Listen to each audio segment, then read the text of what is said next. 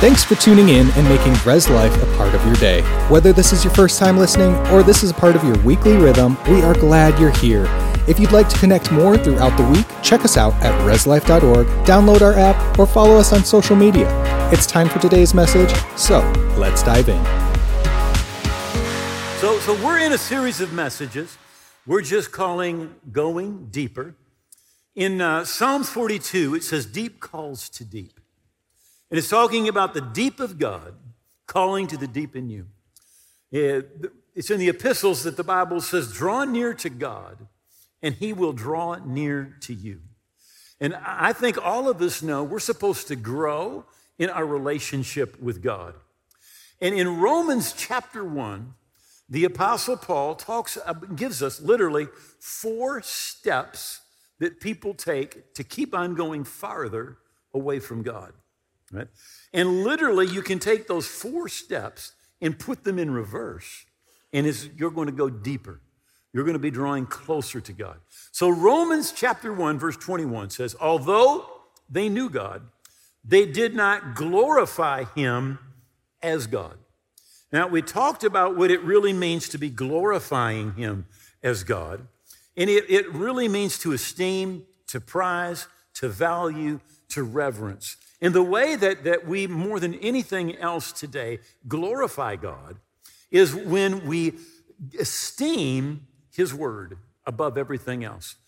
God said, I've magnified my word above all my name. God says, if I don't keep my word, I'm not even God. It's above my name. So the psalmist said, I consider your precepts, your word, concerning all things to be right. And I hate every false way. He's saying, God, you're right when you talk to me about marriage. You're right when you talk about forgiveness. You're right when you talk about how to raise your children. You're right when you talk about money. Whatever the subject is, the psalmist said, God, you are right. Right? That's how we glorify God. Right? By esteeming his word, valuing his word, putting the kingdom of God first. Jesus said, but seek first the kingdom of God. So first of all, they don't glorify him as God. Neither are they thankful. That's what we're going to be talking about today. Then they become vain in their imagination. Their imaginations go wild, right? And their foolish hearts are darkened. So we take those 4 steps in reverse. Number 1, we glorify God. Number 2, we're thankful. Number 3, we recognize the power of our imagination or meditation. Recognize the power of meditation. And then fourthly, have a good heart. Now again, Jesus said, either make the tree good and then its fruit will be good, or else make the tree bad and its fruit will be bad. Now Jesus is talking about your heart, right? And he says you can make it good or you can make it bad. So we'll be talking later on in this series about how do you make your heart good. But today, we're talking about thankfulness. 1 Thessalonians 5, verse 16. Rejoice always, pray without ceasing, in everything give thanks. For this is the will of God in Christ Jesus for you, or concerning you. Yesterday, Jeannie was on the phone, and she had it on speaker. So I wasn't like eavesdropping. I was just there, and there was this conversation going on, and Jeannie's talking about forgiving, and the person says, yeah, but I've done it for years and it doesn't work. Right? Now, listen, if you're doing what God said, it worked. Right? It doesn't matter how the other person responds. Right? Jesus said, every time you pray, if you have anything against anyone, forgive. So when you forgive, it doesn't matter what their behavior is, right? You did what God told you to do. You did the right thing. It's working. Now, the same thing is true when it comes to giving thanks, right? When you do what God says, this is the will of God in Christ Jesus for you, to give thanks, right? Now, there's so many things that we can talk about when it comes to thanks. I got saved when I was 20. I'm 69, so 19 years ago. Right? Excuse me. Where'd my math go? 49 years ago. Man, 49 years ago. Man, I never thought I'd say that. Here's a scoop. I'm going to just tell you how this works, okay? When you're in ministry and you're young, right? So you're about 30, you can say and do about anything. And they just figured, you don't know better. You're just young and ignorant, right? And then once you get to be 65, you can say and do anything again. And they just figure, well, they're just old. They don't know better. So I got to that spot where you can just pretty much do what you want. Which is a good thing. You should take that out of the message, all right? All right. So, 49 years ago, I just get saved. One of the first books that I was given was a book on Thanksgiving. Right? And here's what this book said. It had a lot of good things in it. But the book said, now, if you get a divorce, thank God for your divorce. If you have cancer, thank God for the cancer. Right? Now, the Bible doesn't say to thank God for everything. It says in everything. See, God is not the author of divorce, and God is not the author of cancer. Right? But no matter what's happened, let's say, but I was diagnosed with cancer. Well, the worst thing that could happen is you die and go to heaven. That's the worst that could happen. How many know that's good? I can thank God that no matter how bad it gets, I'm going to heaven. Right? But I can also thank God that he said that he himself bore my sicknesses, carried my diseases, and by his stripes, healing was purchased for me. Right? So in no matter what the situation is, I can be thankful. Not for the situation, because not every situation was God the author of that situation. But no matter what's going on, the Bible says in everything, I need to give thanks. That's God's will for me. Now, literally what happens when we have a thankful heart, right? It softens our heart and it turns our heart towards God. The psalmist said this in Psalm 69. He said, I will praise the name of God with a song, and I will magnify him with thanksgiving. I will magnify him with thanksgiving. If I have a magnifying glass and look at something, the object does not change, but what I see changes. I see more detail. I see the greatness of that thing that I'm looking at. Right? And the same thing is true with God. When you're thankful, it does not make God bigger. It doesn't make God greater. It doesn't make God more loving. But you see his love, you see his goodness, you see his greatness when we're thankful. Right?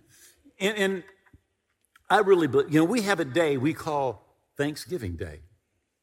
But for a Christian, every day should be Thanksgiving Day. Right?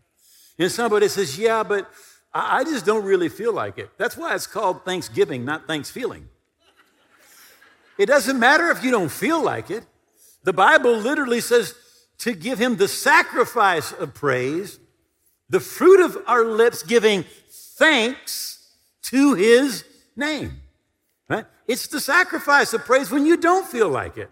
When there's a lot of things that may be going on around you that are not what you're after, but yet you thank God that you belong to him, that you're forgiven, that you're a part of his kingdom, that you're on your way to heaven, that you're covered with the blood. You begin to thank him.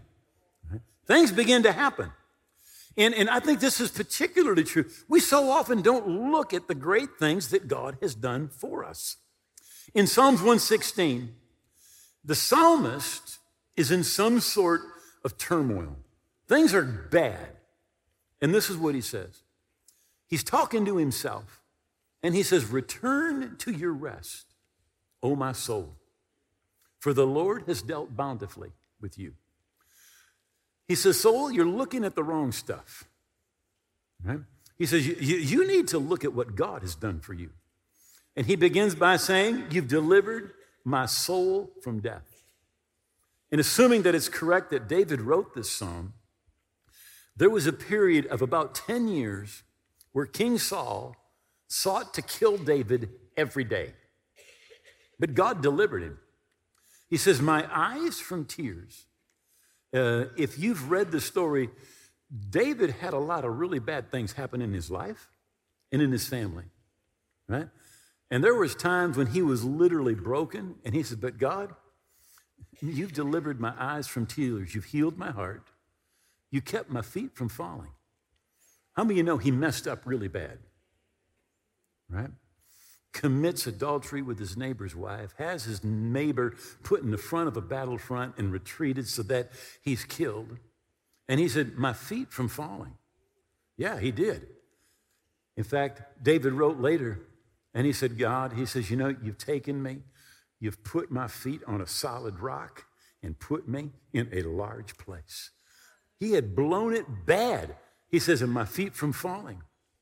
He looks at the things that God had done in the past in order to tell his soul, his mind, look, you don't need to consider what the worst case scenario is going to be, because God has taken care of you in the past, and God has gotten you through every mess you've ever been in the past, and God's going to get you through the mess that you're in right now. But what we need to do is look at and be thankful for all the things that God has already done in our lives. Right? In Psalm 78, it says how they provoked him in the wilderness. They, the children of Israel, provoked God and grieved him in the desert. Yes, again and again they tempted God, and they limited the Holy One of Israel. There's some people that believe, well, God's just going to do whatever he wants to do, and it doesn't matter what you do. Well, that's obviously not true. The Bible says here that they limited God. God wanted to do things for them that he did not do, right? And here was why. Because they did not remember his power. The day when he redeemed, delivered them from the enemy. When he worked his signs in Egypt and his wonders in the fields of Zoran.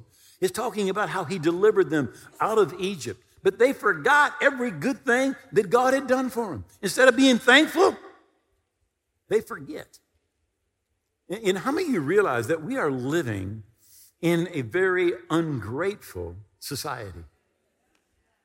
Google actually measures the word usage. Which words are used and which words are not words. I thought it was very interesting. I just read yesterday that in the last 2 decades, they have found that there is a 49% decrease in the word gratitude. You say, why is that? Because we're not grateful. We're just not a grateful people anymore. In 2 Timothy chapter 3, it says, but know this, in the last days perilous times will come. Well, men will be lovers of themselves, lovers of money, boasters, proud, blasphemers, disobedient to parents, unthankful, unholy. Unthankful, unholy. I think it's interesting that unthankful is right next to unholy, because I'm going to tell you, and we're going to show you this from the Bible, right? But unthankfulness leads to unholiness. Unthankfulness leads to unholiness. But thankfulness is just not, how can we say this? It's not our default mode. When Jesus heals 10 lepers, how many show up to say thank you? 1 shows up to even say thank you.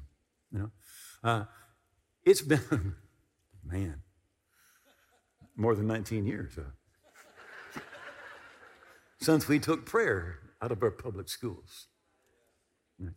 But think about this. When they took prayer out of public schools, one of the main problems that we had in our public schools was that they chewed gum. That's right. They were chewing gum. How terrible is that? Today, we're taking guns to school. We have school shootings. We have gangs. We have sexually transmitted diseases. We have no respect for authority. What happened? All that we did was took prayer out of schools. You know what we were doing? We were thanking God. We were acknowledging God. We were petitioning God. But we took that out. And we came along and said, hey, you know what? Like 16 billion years ago, you were slime in a pool. And there was an electric shock, and you came to life. And you were swimming around in that pool, and you grew a tail, and legs, and then you jumped out and you got hairy and you climbed a tree and ate a banana, and then one day you got a briefcase and went to work.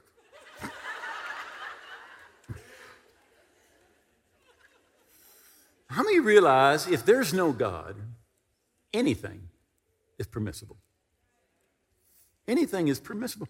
Is it any wonder we're in the mess that we're in? But thankfulness brings with it humility. Right? Thankfulness is one of the greatest mental health agents on planet Earth. And thankfulness softens your heart towards God. Thankfulness will soften your heart towards God. This is the will of God. In everything, give thanks. Let me say this. Thankful people are happy people. All right? Research shows that thankful people experience fewer aches and pains and enjoy life more.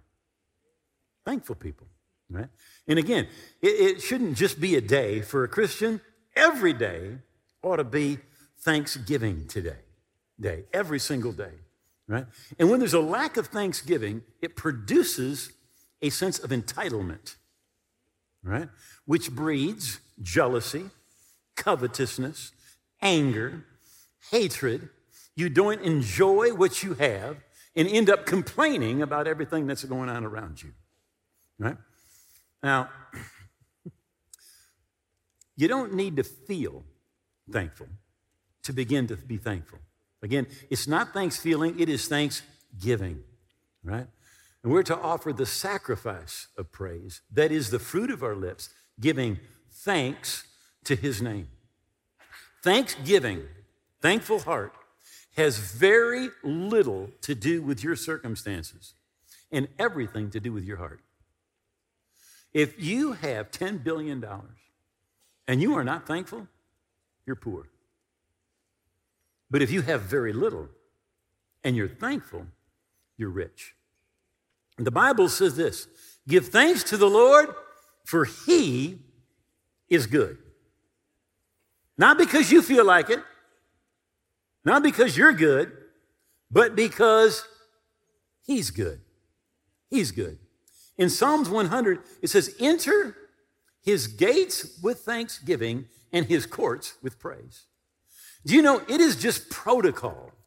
If you're going to meet with God, to start with some thanksgiving. If you were going to go and see President Biden, before you went in, they would sit down with you and they would tell you, now, you can do this and you can do that. You cannot do this and do not do that.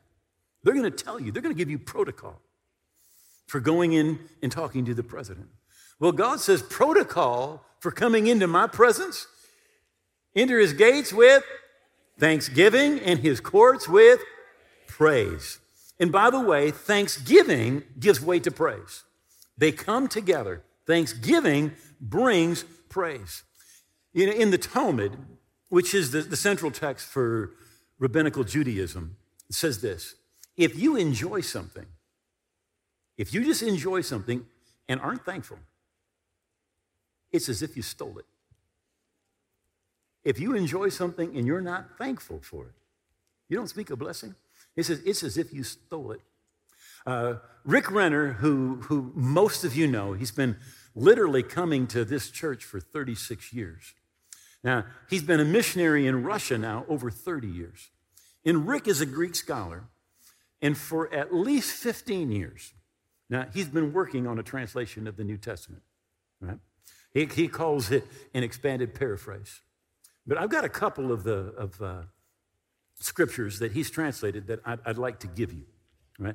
2 Timothy 3, verse 2, he translates, although they were once thankful and appreciative, people will become void of gratitude and generally unappreciative of everything in the last days. As a result, impurity will seep into society. Because of unthankfulness, what seeps into society? Impurity. Speaking of sexual impurity. How many of you have seen that happening around here? Unthankfulness, and what's seeping into our society? Impurity. And cause it to become the society unholy, impure, ill-mannered, unclean, indecent, coarse, vulgar, offensive, crude, lewd, and rude, behaving and carrying on a way that God would never sanction. Right? It may seem strange, but that thankful heart, right, turns your heart towards God. That thankful heart keeps your heart from becoming impure. A thankful heart. Okay. As John Templeton said, if you had $1 billion and you were ungrateful, you're poor. But if you have very little and you're grateful, they said, you're truly, truly rich.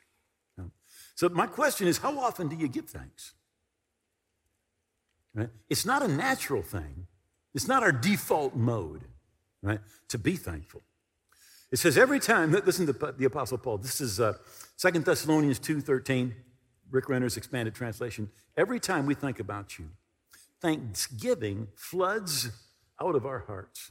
We are so overwhelmed with thanksgiving that we actually feel obligated to stop whatever we're doing and take a few minutes to express to God how much we appreciate you.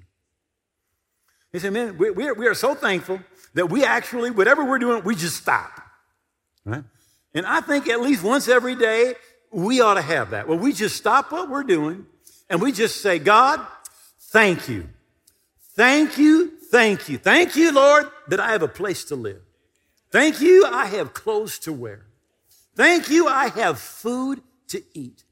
Thank you, God, for good relationships. And I thank you, God, that I am forgiven, that the blood of Jesus cleanses me from all unrighteousness. I thank you, God, that I'm on my way to heaven.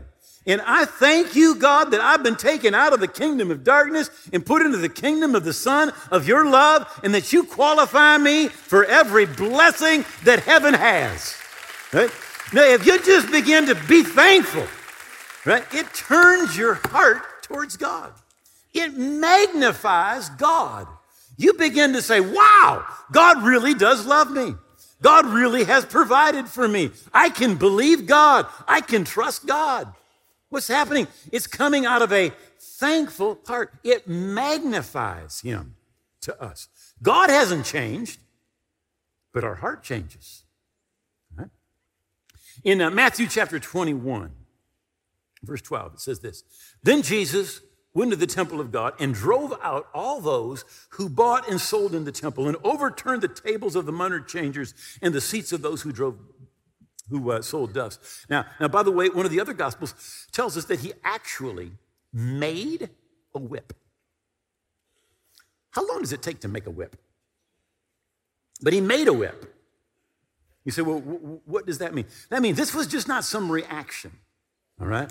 Something just flying off the cuff. Jesus thought about this, right? But he was mad. He was mad about what was going on. And sometimes as Christians, we just think, well, I just shouldn't be mad about anything. No, we should be mad about ungodliness, right?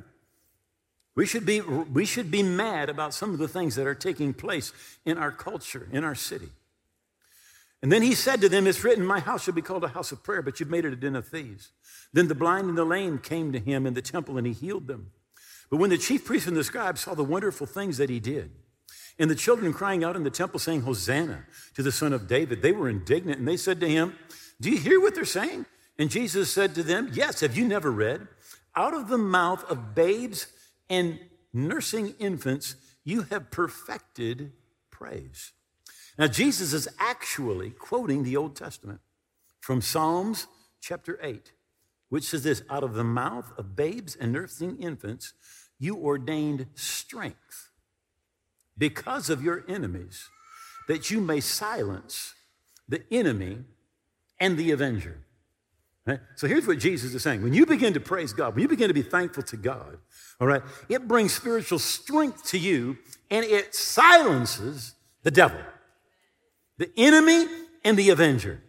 Right? The devil can't stand it, right? When you begin to worship, when you begin to praise, when you begin to be thankful. Now, I thought about this. I thought, one of the worst times for an atheist has to be when they're thankful and there's nobody to give thanksgiving to.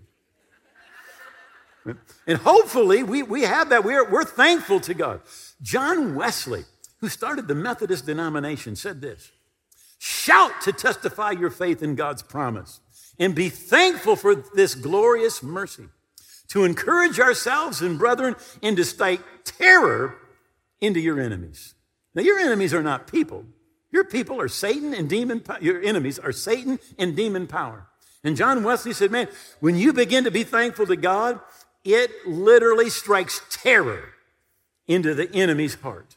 In 2 Chronicles chapter 20, we find Jehoshaphat gets word that 3 armies are planning a sneak attack, and they are 24 hours away, not even 24 hours away.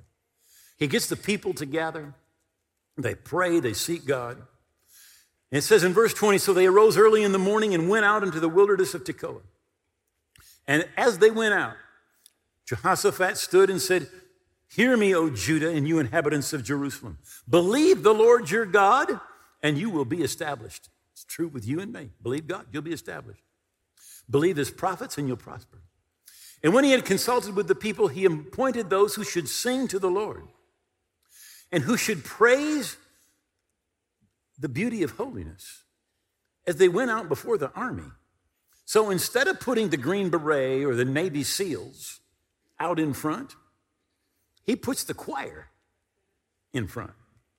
And they praise the Lord. And they're saying, praise the Lord, for his mercy endures forever. And it's literally his mercy. It's Hesed. It's his covenant love. It's the same covenant love that he has for you. And it endures forever. And so when that happens, the Bible says, as they begin to sing, the Lord sent ambushes against the people of Ammon, Moab, and Mount Seir, who had come against Judah, and they were defeated. They were defeated. Now, again, your enemies and my enemies, they're not people, but the same principle is true. When we begin to be thankful, when we begin to praise the Lord, God moves on our behalf. In Mark chapter 6, there's a couple more things I want to say as we're closing. Jesus has been speaking to a multitude, thousands of people. And he said, how much food do you have? And they didn't have a lot. 7 loaves and a couple fish. So he commanded the multitude to sit on the ground. And when he had taken the 7 loaves, he gave thanks and he broke them and gave them to the disciples. And they set them before the multitude. And the whole multitude eats. There's thousands of people. So the food literally is multiplied. But what I want you to notice, it says that Jesus gave thanks. He gave thanks for the food. In 1 Timothy chapter 4, it begins here, I'm going to read, where it's talking about false doctrine, forbidding to marry, and commanding to abstain from food, which God created to be received with thanksgiving by those who believe and know the truth. For every creature of God is good, and nothing is to be refused, it's if it is received with thanksgiving, for it is sanctified. Now, how many of you know your food could be full of pesticides and all sorts of GMOs and all kinds? How many of you know your food can be full of junk? Right? But when you give thanks, right, it's sanctified. Right? It is set apart for a special use to enable you to be healthy and serve God. When you give thanks, right? When you give thanks. It's amazing how many people don't even give thanks when they have something to eat. But when you do, it literally sets it apart, right? To serve, for your body to serve God. In Isaiah 61, it says this: the garment of praise for the spirit of heaviness or depression. It says, if you will put on the garment of praise, begin to praise God, begin to be thankful to God. Right? It says that depression will have to leave. Now, I'm going to say something, and I'm not going to take the time to prove it right now. All right?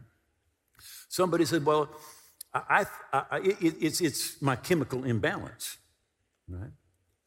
And I don't doubt you have a chemical imbalance. Right?